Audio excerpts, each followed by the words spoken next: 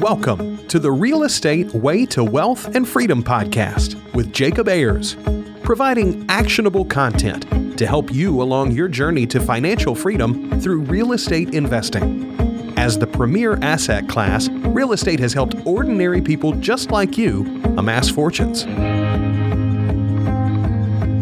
The benefits of passive income from real estate investing will allow you to live a life you want. And now your host, entrepreneur, real estate investor, and apartment deal syndicator, Jacob Ayers.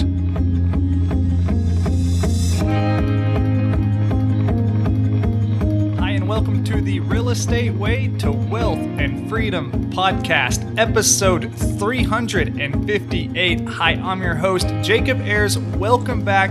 Hey, I'm so glad you're here. Today's guest is Mike Simmons. Mike is a real estate investor, podcast host, speaker, as well as the author of the book Level Jumping, where he shares the principles that allowed him to take his business from virtually nothing to over $1 million in 12 months. Mike has mentored hundreds of entrepreneurs and helped them grow their business. In addition to his business success, Mike has shared the stage with people like Gary Vee, Jocko Willink, Russell Brunson, Andy Frisella, and so many more. Well, today, Mike and I talk about his path from working at a corporate union job to now blazing his own trail and investing in real estate and how you can do the exact same. Going to be lots of great nuggets here, so let's go ahead and jump right into it. Mike, hey, welcome to the show.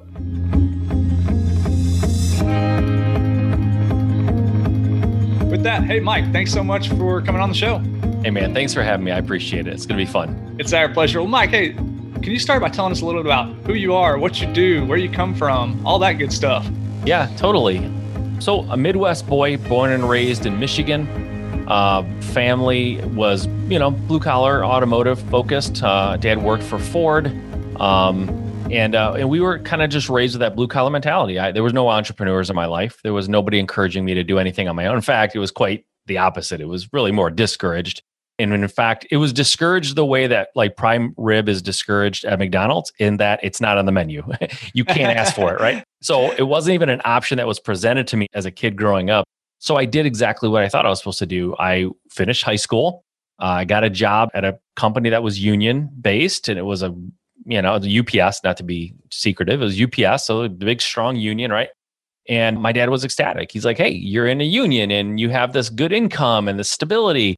And I thought, yeah, I am. I don't need college. Like, why would I go to college? It's where I'm going to retire. They don't require me to have education. So I started working at UPS as a young man. By the time I was 24, if I didn't go to the chiropractor 3 times a week, I couldn't get out of bed. Like, that's how bad my back was wrecked. Like, I wrecked my back. Because this is an old reference and it might be too old for a lot of your audience, but there's a famous Lucille Ball show where she's doing the chocolate factory and the chocolates are coming so fast, she's throwing in her mouth, putting them in her clothes, like she can't keep up. That's how it was at UPS for me, at least where I was at. The boxes and the belt go so fast that you're trying to put these boxes and load them, but they're going too fast to do it properly. So I was lifting heavy boxes and I was twisting at the waist. I was bending at the waist, all the dumb things that you shouldn't do when you're lifting heavy stuff. And I just wrecked my back. So by the time I was 24, I couldn't get out of bed without the help of a chiropractor. So I switched gears, started working in the automotive industry, got a job there in sales. So I'm sitting behind a desk now. It's a little bit easier on my back for sure. And I thought, once again, this is where I'm going to retire. I love this company. This is great. I'm in the automotive industry, right? It's everything you want when you're in Michigan. And, the industry went through a real downturn around 2000. And I realized I'm a commodity at this point. Like, there is nothing that makes me special. I don't have a degree and I only have a handful of years of experience in the industry. If I got let go, I don't know if I would hire me. So maybe I do need that education I kept putting off. So as an adult with 2 kids, a mortgage, a wife, and a full-time job, I went back to school and got my bachelor's degree, and my income doubled like literally overnight. I got my degree. I applied for a job at a company that I wanted and got it, and my income doubled. And I'm like, okay, here we go. Once again, I'm back on track, right? Yeah. Now it's a white collar track for me. And I knew the positions I wanted. I knew the jobs within the company and the industry that I really, really wanted, mostly because they made a lot of money, but I knew what I wanted. And as I started working at these companies in a white collar capacity, I started getting to know the folks that had the job that I thought that I wanted someday. and they were all miserable. They hated their wife, they hated their husband, they hated their kids, they hated their job, hated their life, hated the company. Like they were just miserable people. And I thought, my gosh, this is what I'm trying to get to. Like, this is my goal. This is awful. So I thought, all right, I'm on this track. I've got my degree. I've got a good income. We're living that lifestyle. I just need to figure out how to make my own money work for me. So I started investigating how to invest my money for retirement. And initially it was stocks and the stock market and learning that whole world. And long story short, I hated it. I couldn't stay interested. I couldn't stay engaged. I knew I needed to, but I just couldn't stay engaged because I didn't like it. But as I was doing that research, I stumbled across real estate, and real estate actually did excite me. And I was interested in it. I found myself being able to stay engaged and really learn. And I got into that world and never really looked back. It took me a few years to take action. I allowed myself to get caught in paralysis analysis, and I got a little bit fear-based and a lot of what ifs. And I need to set up my entity and get my business cards and learn more. And I just put up all these barriers in front of myself that I thought I had to do before I got started, when in fact we all know, the minimum viable product kind of a concept is just get out there and start making money. Don't try to build this enormous structure before you even know if that's something that's going to work for you. So it took me a few years to get that through my thick head. But once I did, I was off to the races. It was legalized crack for me, buying and selling houses and flipping houses. I was into it, man. And there was no stopping me at that point. It's the path so many are kind of born and raised with, Mike. Go to school, get a good education, get a good job, invest in a retirement account, and coast for 40 years, right? And retire one day if you're lucky, if you make it that far, right? Exactly. And so I like what you did there. You look down the line. I think this is a great advice for anybody listening is, look to the people who are where you want to be or where you're on track to be, and then ask yourself if that's where you want to be. So, if you're in that UPS job and you're looking at those people that have worked for UPS for 40 years, and that's not the end you want for yourself, then you've got to figure something else out, right? That's what you did. You found yourself in the world of real estate investing. How'd you kind of make that transition? What led you to real estate investing? So looking at the stocks and the stock market, that whole process led me into real estate. And then I started going to seminars and meetups and learning. The thing that I found out, I'm sure this is in any industry. You start getting interested in an industry like real estate, and you start going to events for that industry. And they inevitably have speakers at those events. And all of those speakers have a different way that they have been successful in that industry. And all of them make their way sound absolutely like the no-brainer way of doing it. Right. And you can get stuck in that mode of shiny object, that person makes sense to me. I'm going to do that. Oh, wait. Now I heard this, and now this makes sense to me. I want to do this. And so that's what kind of stopped me a little bit. But the way that I made the transition from corporate life to full-time real estate investor was, this is not sexy. And if people are leaning in and ready to write down the magic bullet, here it is.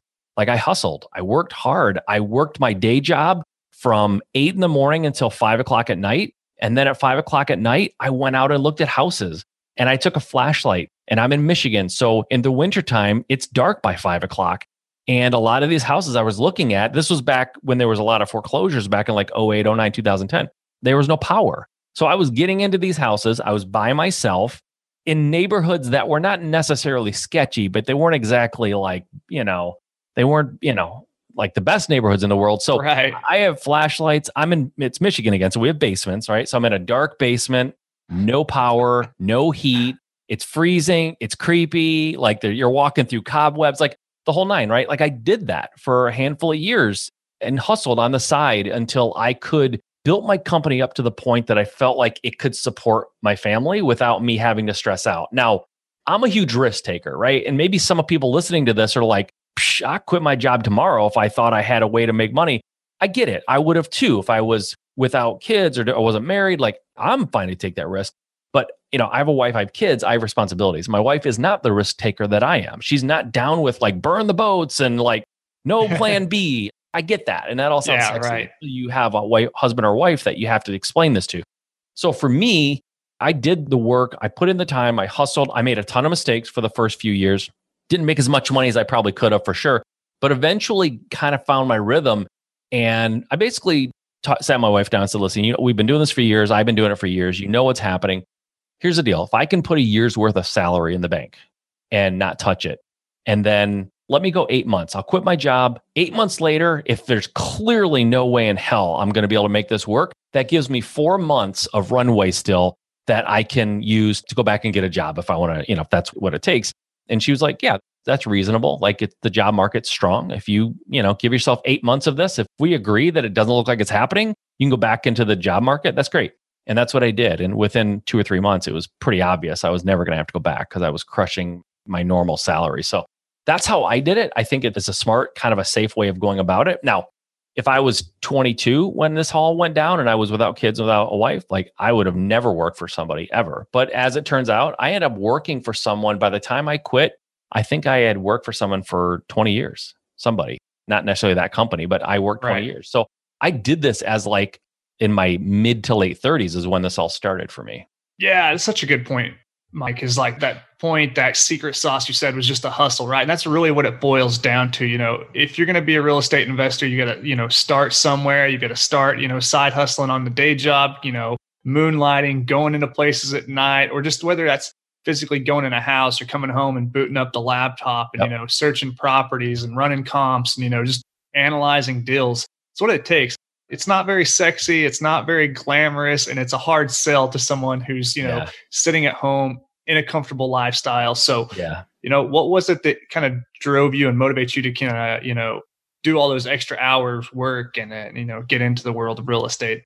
Yeah. Well, let me just say the secret sauce is hustle. And the person or the group of people that it kind of sorts out are the folks who don't really want it that bad because it's not fun. I didn't think it was fun building my business, but it's not easy, right?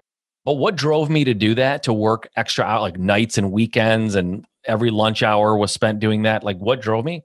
The same thing that should drive probably 80% of the people who are listening who have a job right now that work for somebody is that they don't love it. They're not fulfilled. That's probably best case scenario.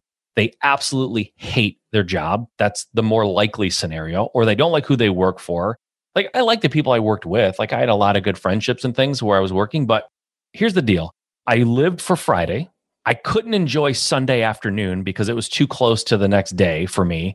And Mondays were like a death march into work. Like I didn't like it. I was in the automotive industry. And for anybody listening who's worked in an industry like that, it's full of a lot of people that aren't that happy. Like you guys drive cars and you get into your new, 2020 car. And you're like, this car is super awesome. Like it must be a blast to make these. It's not. Okay. People in the automotive industry that I encountered over my 20 years were by and large not super happy people. It's a very, very stressful industry. So what drove me was just not being happy. And over the years, since I've had my own company and I've hired people and I've kind of gotten into that world of being a leader and hiring and all this, I've learned that personality assessments are very valuable. They don't tell the whole story, but a personality assessment will kind of give you your baseline. They'll tell you what your tendencies are without any outside influences. So what I've learned about myself over the years, if you look at my personality assessment, whether it's a DISC, the Colby, there's something called the Culture Index, which is highly accurate.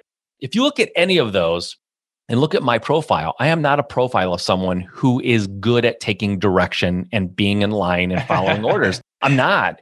And it sort of makes me a little bit jerky to have to like manage because I have my own opinions. I'm very opinionated. I'm very strong-willed. I'm a driver. Like I want to get things done. I'm super impatient.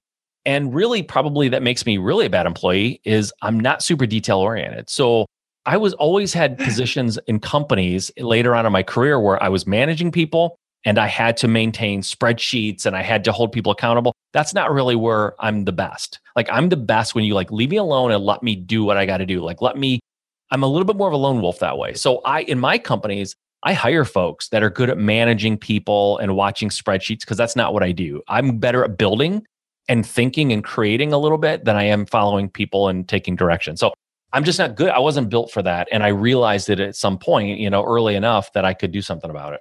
Sounds like the groundwork for a terrible job interview, Mike. Like you come in like, yeah, I don't really like taking direction. I'm pretty opinionated. I'm not detail oriented, but this is going to work. Don't worry. Exactly. I'm the reason I tell people, like in the hiring process, anybody can be anything that they think they have to be for an hour, right? Oh, yeah. I was good at saying what I knew I needed to say to get a job, but I didn't even understand how I was wired. I wasn't really aware of that too much. So I kept saying like, why am I struggling to maintain these, if you guys ever watched the movie Office Space, why am I having trouble with these TPS reports? Like, why can I not stay on top of the numbers? It's because I'm not wired to do that. I'm just not, So I could say anything I needed to in an interview, and people do that. But once I got into the job, I was miserable. I didn't enjoy it. Yeah. So, I mean, first you talk about like kind of having that passion, right? That's if you're not passionate and fulfilled at your job, then maybe that's an indicator you should look elsewhere. But another thing I know you're big on is scale. And there's only so many hours in a day. You can only work at a job 24 hours a day if you really wanted to, right?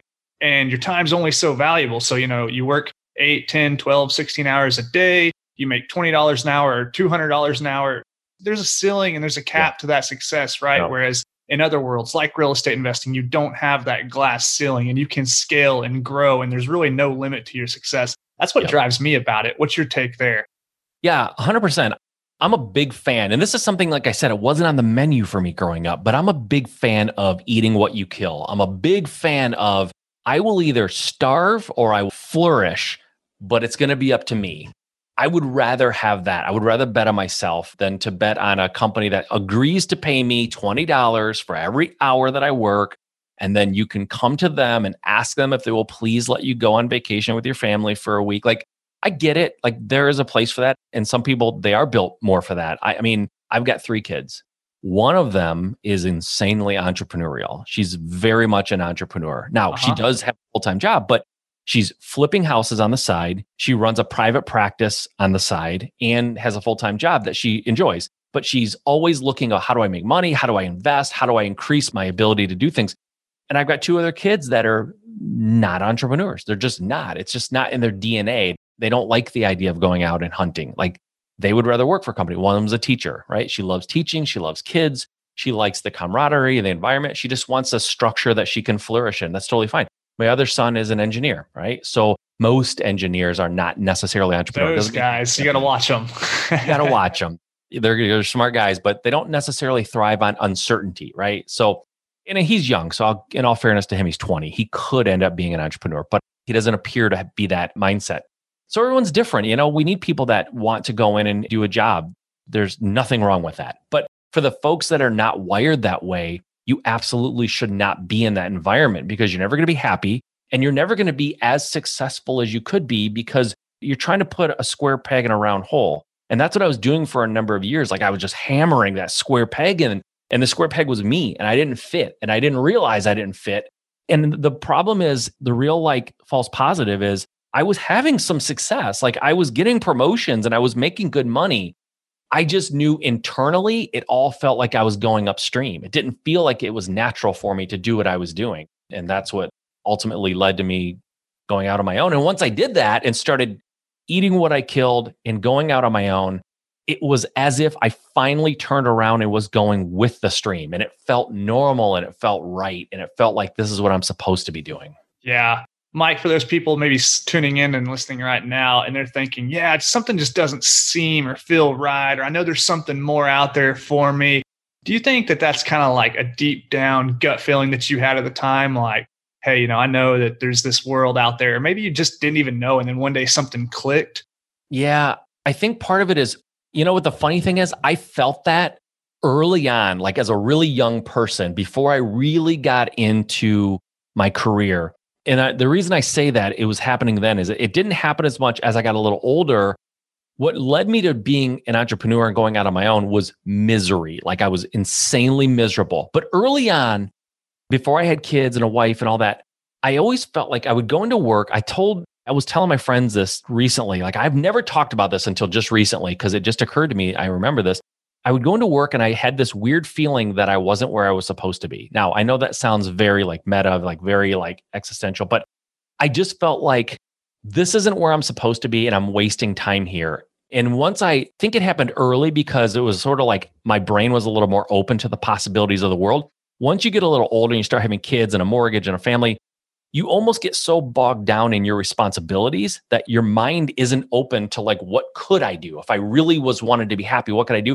And I think that's what happens. People sort of get stuck. They put their own handcuffs on themselves because they start making a decent wage, and then they buy houses and cars and they build a lifestyle that requires all of that money every single week. And so the thought of like, how do I get out of this and do something I want to do is off the table because you can't. You've got this big thing that you have to manage, and it takes money to do that. So sometimes when we're younger, we have these like thoughts like, what if I did something I really wanted to do? And then you get into your life and you get responsibilities and it doesn't happen. So my point is, if you're miserable, you're in a job you hate, you really need to start looking for a way out, because even looking for a way out gives your brain something to like get excited about and allows you to start that process. That's what happened for me. I just was looking for a way to get out of my career sooner, not right away. Just I thought, instead of retiring in 20 years, what if I could accelerate that and retire in 10 because I'm investing properly?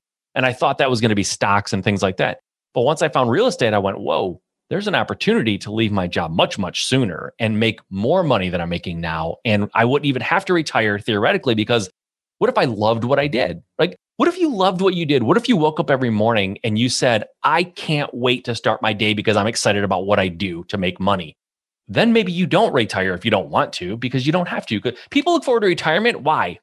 Because they're miserable usually, And people who aren't miserable are the ones who end up working until they're 65 or 70 or 75 because they just like it, right? But I wasn't in that camp.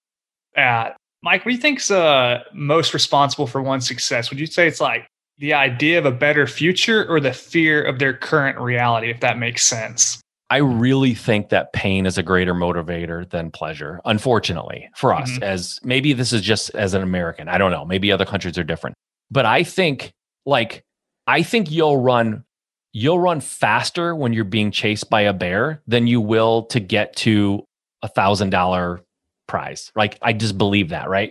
Like, you'll run like your life depends on it if a bear's chasing you. And I think sometimes fear and pain have to be the catalyst for you to go and make a change in your life. I even think there are some psychological studies that substantiate those kinds of ideas that, fear is the bigger motivator than, the option of a reward rather. Yep. That's why people say, like, people fantasize about like winning the lottery or being it's a very common thing when I was growing up in my world for people to sit around, and a pastime would be to fantasize what you would do if you won the lottery. What would you do with the money? We've all done it, right? We've all done it, right? So, and we like to do that. It feels good, right? Psychologically, but it doesn't feel good enough to make us go, hey, wait a minute. We're probably not going to win the lottery, but what if we started a company and we made millions of dollars? Like, let's do that. It's like, nah, you just rather think about it, right? There's not enough pushing you. But, when you're in a situation where it's, sink or swim, you'll swim harder when you think you're going to drown than just for the leisure and the fun of swimming with your friends. You know what I mean? It's just that pain is more of a motivator. I had so much pain of being not happy in what I was doing. And then luckily I found something that I did love. And so I think when people say follow your passion, like, I'm not necessarily the guy who says you have to be passionate about everything, but I found something that I could be passionate about that also was a way out for me. And so that made it easier for me. So if you would have said, you've got to figure out stocks, and that's the only way you're going to get out of your corporate life, I probably would still be in corporate life because I didn't like it enough to go through the tough times and the struggle to like make it work. I wouldn't have done it because I didn't like it enough. Talking about like the motivation of getting started, one, like, we all live relatively comfortable lives, right? Whether, you're driving down the road right now, probably got this playing over your iPhone or Android. You're going to go home. Things are good. Bills are paid. You live in the US, likely the large majority of our listeners do. Things are good. You're comfortable, but that's a dangerous place to be in because you don't have that fear and you maybe don't necessarily have that motivation to kind of push a little further. What's your idea there? I think you're 100% right. The worst possible thing that can happen to somebody is they get comfortable. It's the worst thing you can happen. So, I'll take it in a different direction. So my wife is an absolute like workout fitness person. She eats healthy, right? Yeah. If she wasn't, it might be tempting for me to let myself go too, right? Like, it would be comfortable. Like, she eats terribly, I eat terribly. She won't work out. I don't have to work out. But because she's like this positive peer pressure, this sort of like something that keeps me from being comfortable with being a slob, like, then I pay attention and I go for it, right? So it's a small example and kind of a fun one, but you're 100% right. The worst thing can happen to somebody is they make just enough money to pay the bills, have a couple of nice things, and once in a while go on vacation. It's the worst possible scenario. You'd be much better off struggling to pay your bills, or having way more money than you need to live and living that life, right? I think that middle of the road is where most people are. And it's not coincidental. That's sort of how our society is built. Like companies are built basically to keep you needing them, but being comfortable enough to not leave. Like that's it. Yeah, that's interesting. How do you personally, Mike, kind of keep yourself uncomfortable? Because you do well, you have your own business, you invest in real estate, you've got it going on. How do you keep yourself uncomfortable and, kind of keep pushing? Why not settle now that you're even more comfortable than you were 10, 20 years ago? It's funny, when you get to a destination that you've been trying to get to, you can now see even farther. So for me, there's a couple things that keeps me going. I wasn't raised to not have, I'm doing air quotes, to not have a guaranteed check on Friday. I wasn't raised to like eat what I kill. That wasn't how my family was. So there's always something inside of me that is afraid it's going to go away. Like, because it's unnatural for me as a person in my environment that I grew up in. So I have this like unreasonable fear that everything's going to go away. I think honestly, I think a lot of entrepreneurs have that, where they're afraid of losing what they've worked for. But also, and I think this is probably, you're going to have a lot of listeners who are not like completely on board with what I'm about to say, but I believe it. It's not a universal truth. It's my opinion. I was raised in a house with all boys, which doesn't make me better or worse. It doesn't help or hurt, but we were raised in a very competitive environment. I played sports. I was not encouraged to play sports. I was required to play sports. Everything in my house was about competition, and it was very athletic focused and competition. But everything was a competition. You almost couldn't ask my dad to engage in anything unless you were going to bet him on it or you're going to compete with him on it. So I was raised to be competitive. And I think people who play sports, even as kids, just like as kids, now I'm not saying college and pro, I think, so when I hire, I like finding people who have some kind of a competitive sport background, because I think the competition, the competitor in me always wants to do better. I'm always competing with myself. This was what I did last year. I want to do more this year. And because I know we've gone through the coronavirus, I've seen like 2008, 2009, the real estate industry where things went kind of topsy-turvy and everything went kind of to hell.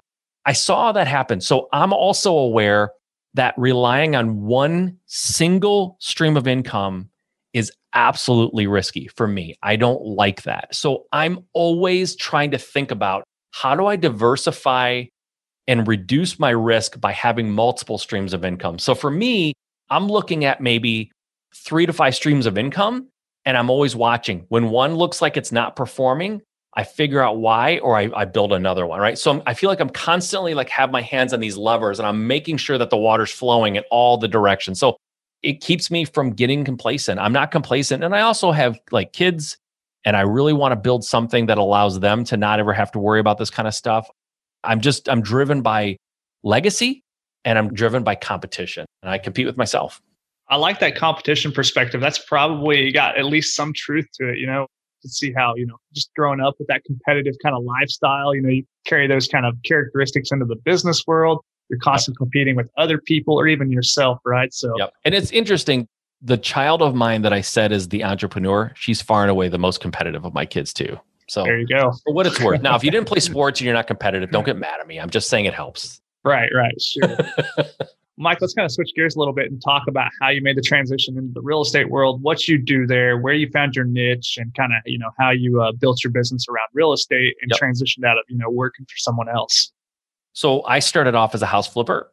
That's all I really knew. I didn't know there was much else. I knew about rentals, but I just figured, you need millions of dollars to buy rentals. Like I don't have that, so I can't buy rentals.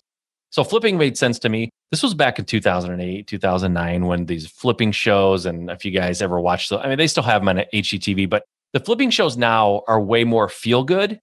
Back then, they were much more stressful. They were people screaming and things going terribly wrong. And it was like the budget was all over the place. But that's what I knew that existed. So I started as a house flipper, did that for about 5 or 6 years. With my wife was my partner for about the first 3 or 4 of that. And then she sort of said, this up and down, this roller coaster life, this eating what you kill thing is not for me. Like, I'm a teacher. I just want to be a teacher. Like, you go do that and you have fun doing it, and you're going to be fine without me. And I went and did that, and that was fine. So I was a house flipper for a number of years. And at some point, I pivoted and I changed my model to more wholesaling and rentals. And it's not because house flipping wasn't great and it was sustainable and I was good at it and it was absolutely a viable option for me. But for me, one of the mistakes I made, and goes back to the scaling aspect too, scaling your business.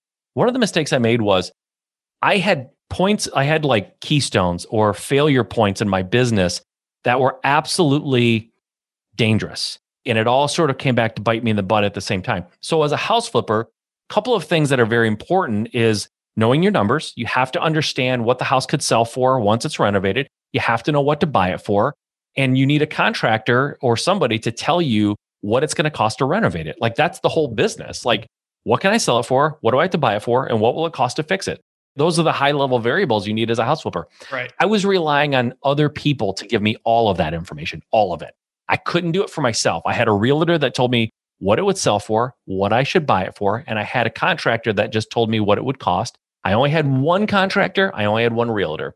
And as it happened, there was a perfect storm. And on the same flip, my contractor kind of flaked out on me. And when I say flaked out, I mean, he stopped showing up when he was supposed to be there. He started overcharging me for things that didn't need to get done. He started trying to charge me for things that he didn't do. My realtor missed what we call ARV, after repair value. He missed on what it could eventually sell for. He was a mile off. And the worst part about it was mistakes happen. I don't necessarily condemn people for making mistakes, but two things. He lived in the neighborhood that he was giving me the comp for. So I thought a guy who had been a realtor for 20 years, giving me a comp in his own neighborhood, that I should be able to take that to the bank. Yeah. And the second thing was, once he realized, and we both kind of realized that his number was way, way off of what he gave me, his reaction was along the line, I'm paraphrasing, but they were along the lines of, what are you going to do? Things happen. And I was like, oh no. That is not the kind of taking responsibility for what you did that I wanted to hear. Now, if he would have said, you're absolutely right, this is how it happened, this is why I miscalculated, I can't believe I did that, I will never let that happen again, I apologize, it's all my fault, I could have lived with that, honestly. Mm-hmm. But when he was kind of like, hey man, what do you want from me? Kind of an attitude. I was like, oh boy. So I had to go away from him. My contractor, I had to stop using him. And at the time, I was still getting deals. Like I was still getting opportunities to sign contracts, but I had no way to like flip them. I just lost my capacity, right? So I found out about something really quick called wholesaling, right? I sign a contract with a seller. I go and find a house flipper or landlord who would like that property to either flip or hold as a rental. I give them a price that's higher than the price that I agreed on with the seller, and I take what's in the middle, right? It's called wholesaling. Right.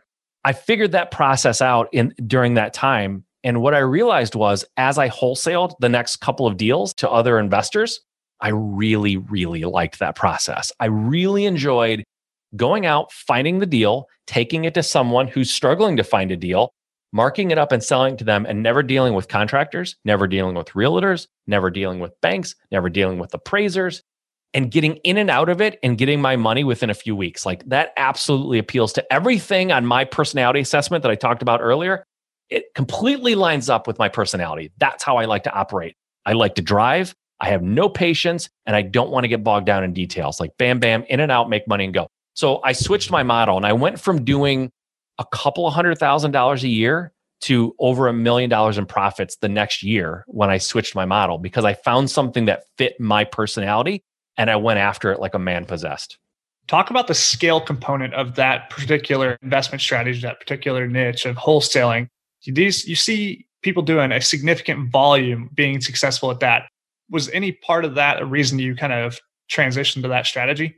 No, it wasn't. And honestly, I'll be honest. So it all coincided with when I switched and pivoted my model. But what got me to scale, and by the way, in hindsight, if I were to start over, if someone said, I challenge you, right? I'm competitive. I challenge you to build a flipping company and scale it the way you did your wholesaling company. I think I could do that because scaling is independent of the model. And so when I learned to scale, when I really got my company dialed in, I joined a mastermind called 7-Figure Flipping. And this was a small mastermind with folks who had some level of success in real estate. And we all got together 4 or 5 times a year and we shared ideas and collaborated. We had a Facebook group, and that mastermind was really what unlocked it for me. I had all the drive and the desire in the world, but it's so much easier, Jacob. If you're a house flipper or a wholesaler or whatever, and you've got a business that's 4 or 5 times as big as mine, and I sit you down and say, what did you do to go from where I am to where you are? Now, just because you did it and it worked for you doesn't mean it's 100% guaranteed. But I would rather look at your playbook and use your hindsight as my foresight, right? How many times do people say hindsight's 20/20? Yeah. Well, what if I could use your hindsight and that's my foresight, and now I could just replicate what you did and do. So that's what I did. And I found some folks that were ahead of me in the game and sat them down, and they were real honest with what they did right, but what they did wrong too, which was super, super important to know what they didn't do well. And, I was raised, like I said, I told you my dad worked automotive industry. What I didn't tell you is he was a Marine. So I'm real good at taking direction, right? So if I said I'm not good at taking direction in a company sense, that's true. But if I want to do something and I go to someone for their expertise, I'm not a wishy-washy, like, I don't know if it's going to work for me. Like, if I come to you, Jacob, and say, what do I have to do to scale my business and to make more money? And I believe you have the answer, I will do what you say. And I did that.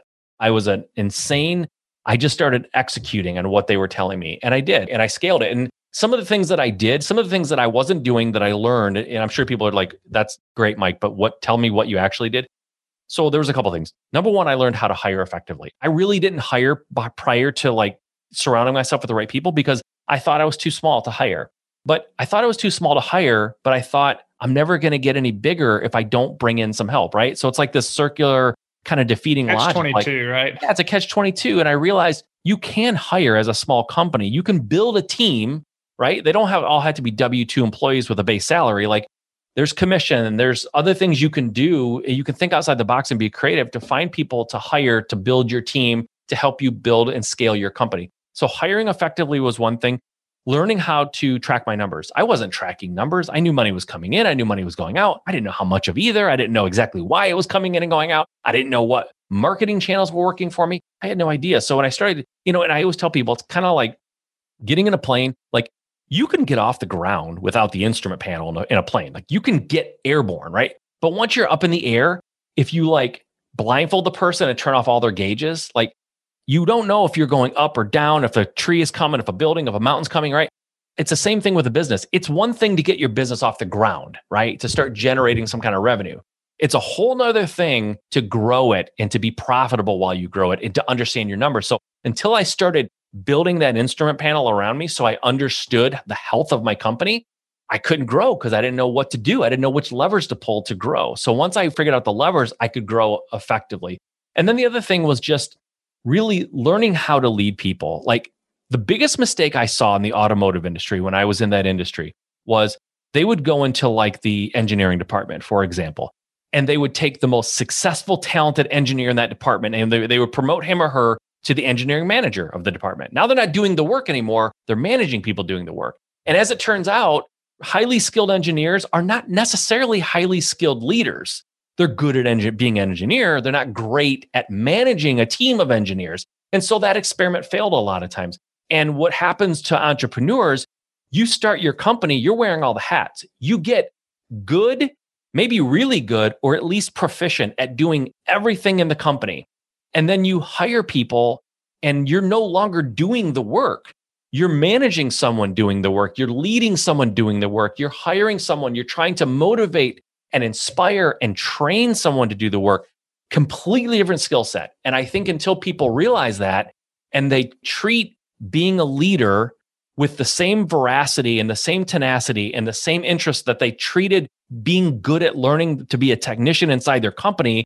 In other words, I learned how to comp properties and I learned how to manage a renovation, manage the budgets and the timelines. I spent time, money, and effort getting help and training and coaching and learning about how to do that. Well, once you do that and then you start removing yourself from that activity, you have to find coaches, you have to learn, you have to educate yourself on how to lead a team, how to grow a company. It's a different skill set and people assume it'll just come naturally to them, right? And it doesn't. It's just why you see a great athlete. Sometimes great athletes make good coaches. Most times they don't because they're good at playing the game. They're not necessarily good at coaching the game. And you become a good player on the field and then you expect yourself to rise to the level of head coach or GM. Why would you be good at that just because you were good on the field? That doesn't mean you're going to be a good coach or GM. And so that's the real thing that I had to learn too, how to become a better leader. Oh, that's such great and valuable advice there. I'm just thinking to myself what you mentioned there about, bringing on people to kind of complement your weaknesses, right, and help outsource things. in today's day and age and in gig economy, you don't necessarily have to have a team of 20 people sitting in an office in cubicles full time, right? You can outsource things. You can use things like Upwork and hire on a contract basis, on a commission basis, and all these things. So today's day and age, even people getting started have the ability and the resources at hand to go out and hire tasks or things that they're not good at, right? Or things that maybe they're incapable of, build a website or cold calling or whatever it is, right? So yeah. 100%, man. 100%. So let's kind of talk about how you've kind of grown and scaled your business. What kind of characteristics do you attribute that to in addition to, just being a good leader? Yeah. So it's funny you asked that. My answer, sometimes you probably know this, Jacob. You've talked to so many people. The true answer, the actual answer for a lot of questions isn't the one people expect, and it's not the sexy one all the time. Okay. What I have come to realize is if you give me two people, right, and you say, okay, I'm challenging you to try to make these two people successful in whatever business or whatever endeavor they're trying to be successful in. If I spend a little bit of time with each of them, and one of them, let's just say one of them is highly intelligent, very analytical, like nothing is too hard for them to figure out, like they got all that. And the other one, maybe not quite so intelligent, but just like a crazy work ethic and fearless. I'll take the crazy work ethic and fearless over the highly analytical, intelligent person every day.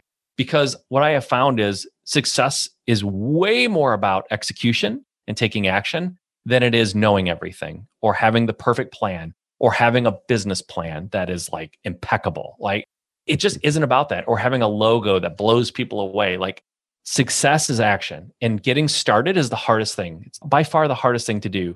And so for me, I'm lucky. I always tell people, like, I went to this thing with friends recently. It was a little retreat with some friends of mine. And there was like a dozen of us. And there's a cliff that you could climb up to it and jump off. And half the people did it, half the people didn't.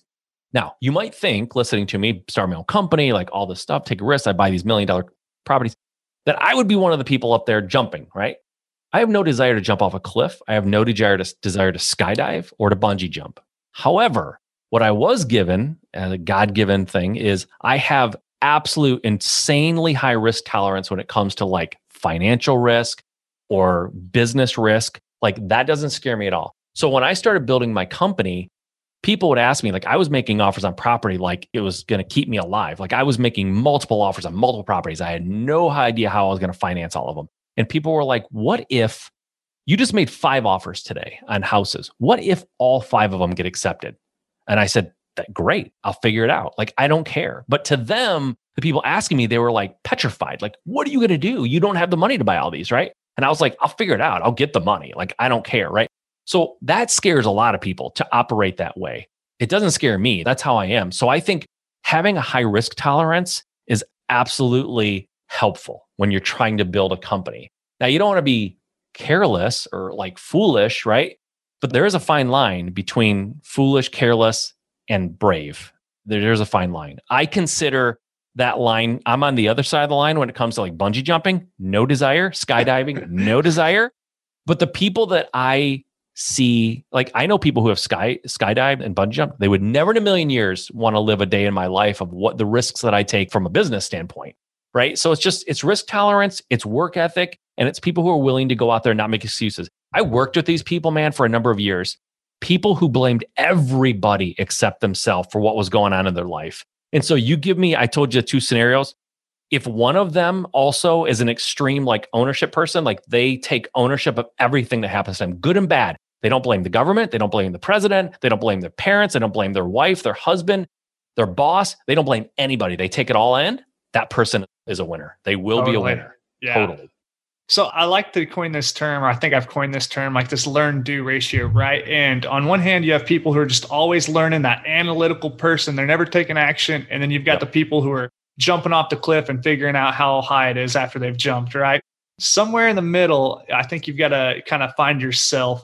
And I call that like this learn-do ratio. Now you talk about taking risk in business sense, right? I think a good hedge against risk is education, right? So what one might look at what you're doing as risky, it's really not risky. You've been there, you've done that, you've bought that property in that neighborhood, or whatever it is you're doing. So that hedge against risk really comes down to the education piece, in my opinion. Yeah, the learn do ratio, I've never heard that. And you're right. There is a ratio. And I'll tell you, when I told you it took me a few years to kind of get my butt off the couch and start like actually taking action, that learn do ratio was super lopsided. It was like 99-1. Like I was not doing anything, right? Okay. Now my learn ratio, if I'm going to use your term, is probably, 10%, 90%. Like honestly, I will start something. Like I will jump off the cliff, metaphorically jump off the cliff, and I'll build the wings on the way down. Like I have no problem with that. I started a business a month and a half ago, and it's already generating $10,000 a month, and I'm still learning the business. Like I'm not even sure exactly if I'm doing everything right. Like I'm learning it now. I'm meeting with attorneys and CPAs to make sure that I've got everything structured properly. And now most people look at that and go, what do you mean? What are you, a moron? No, I just knew that I needed to prove a concept. I needed to make sure it was going to work and it was going to be something that I wanted to do. And now that I see that, this has legs and I actually can scale this quite a bit, I need to make sure that I'm setting it up properly. Yeah, sure. That's awesome. Mike, we could talk about entrepreneurship and scaling business and stuff all day, but let's go ahead and wrap up with the lightning round. It's just a series of questions we end with all of our guests. Are you up for it? Let's do it, man. I'm always up for it. All right. First question is, what was your biggest hurdle getting started investing in real estate? And then what'd you do to overcome that? My biggest hurdle was absolutely fear. I think that's most people's hurdle, whether they say it's something else or not. Yeah, you can blame, losing money or looking stupid, but it was just fear, basically. I blamed a lot of things. The way I got over it was I was raised by a Marine, right? I wasn't really raised fear wasn't tolerated in my family. And once I kind of internalized what was going on and I realized I was afraid, I became absolutely sick about it. Like I was disgusted with myself and it motivated me. Mike, do you have a personal habit that contributes to your success? Wow. That's a great question. So personal habit, I think I'm good at compartmentalizing. When I'm done for the night, in other words, I'm done. I can turn it off. I can forget about the problems. I can sit down and have a nice evening with my wife, go out to dinner, watch a movie. And that allows me to unplug and sort of reset for the next day. For me, that's critical. I couldn't be successful if I could never turn it off in my head. I can compartmentalize pretty well. So that helps for me. Yeah, super valuable. Yep. Well, Mike, do you have an online resource you find valuable in your day-to-day? It's a great question. This is really kind of like lame and maybe it's going to show my age, but I find YouTube to be insanely useful and helpful. I YouTube every single thing in my life that I want to know how to do. That's where I go first. So you can literally learn anything there. Literally learn anything. Mike, what book would you recommend to the listeners and why? Okay, I won't say my own book. That's a little too self-serving. But if I had to pick another book, I'm going to say two because I think they're both valuable for completely different reasons, and I'll be fast. One of them is Extreme Ownership by Jocko Willink. I mentioned extreme ownership. I think it's lacking in our society bad. So I think that's one book. The other book is called Traction. It's by Gino Wickman, and it's How I Run My Business. It's a very simple, easy to understand process for running and scaling a business. Yeah, I'm listening to it for the second time right now. And then Extreme Ownership, I think I listened to that twice as well by Jocko Willink. Yep. Let's go down a rabbit hole really quick. I know that you actually have shared the stage with people like Jocko Willink, like Gary Vaynerchuk, like Tom Ferry, so many others. Tell us about how you've come across to do that and what it was like doing that. So there's been two main avenues that I've been lucky enough to share the stage with some of these folks. One of them was I was invited by Gary Vaynerchuk to speak at his Agent 2021 back in 2018.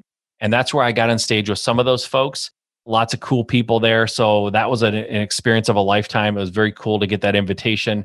If anybody's a fan of Gary Vaynerchuk, it was a very Gary Vaynerchuk-esque way of getting invited. He had never met me. He never spoke to me directly, but he invited me to speak almost sight unseen. I think he heard my podcast and I reached out to him and I think he did 10 minutes of research. He heard me talk, said, okay, this guy can speak. Let's just get him there, right? So it was crazy. I wouldn't invite someone to my event that fast, but he did. So it's awesome. I appreciate it. The other way is there's an event that I speak at every year. It's a big event, usually over 800 people to 1,000 people at the event. It's called Flip Hacking Live. And that's where I actually met and spoke on stage with Jocko Willink, for example, had dinner with him, was able to kind of mingle with him for a couple of days. It was very, very cool. But those two events is where I've been mostly on stage with some of these folks that were just amazing. I mean, Russell Brunson, I was able to share the stage with him. Yeah, just a lot of people. Annie Dukes, I just had a chance to share an event with her. So just That's a lot awesome. Of cool people that I've been able to meet. No, I know I had to ask that. So a good way to work it in there. Let's jump back to lightning round. Last question. If you're to go back and give advice to your 20-year-old self to get started investing in real estate, what would you tell yourself?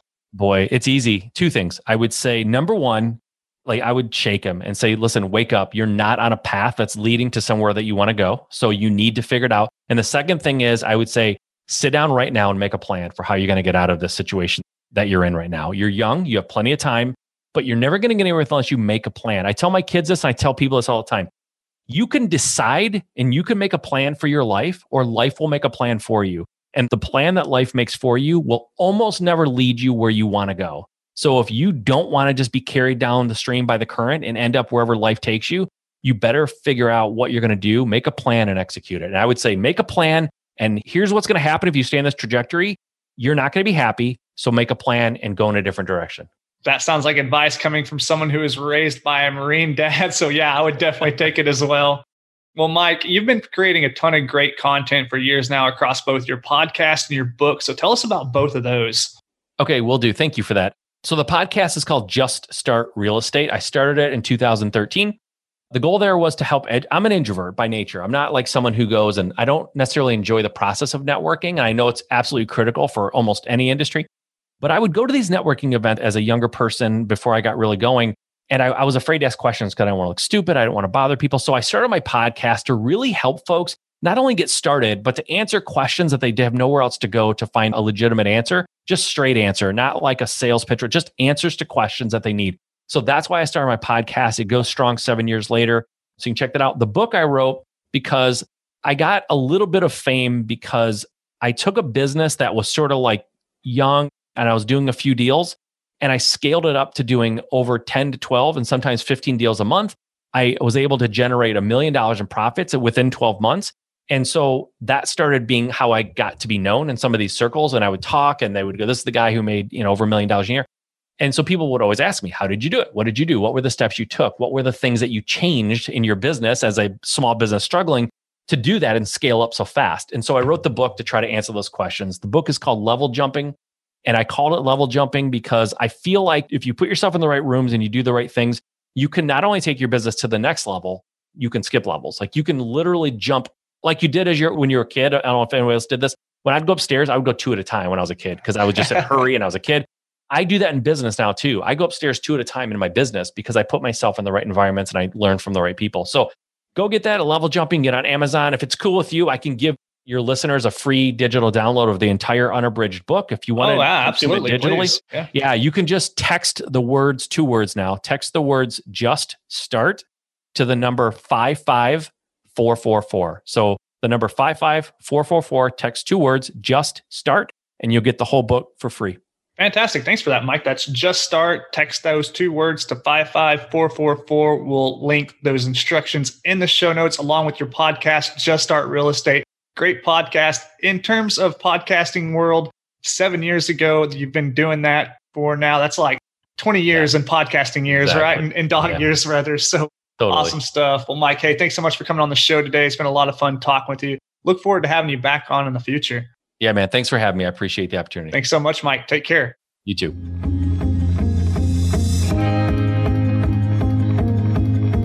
All right, that wraps up this week's episode with our guest, Mike Simmons. Hey, what an awesome conversation with Mike. I hope you got so much value from that interview.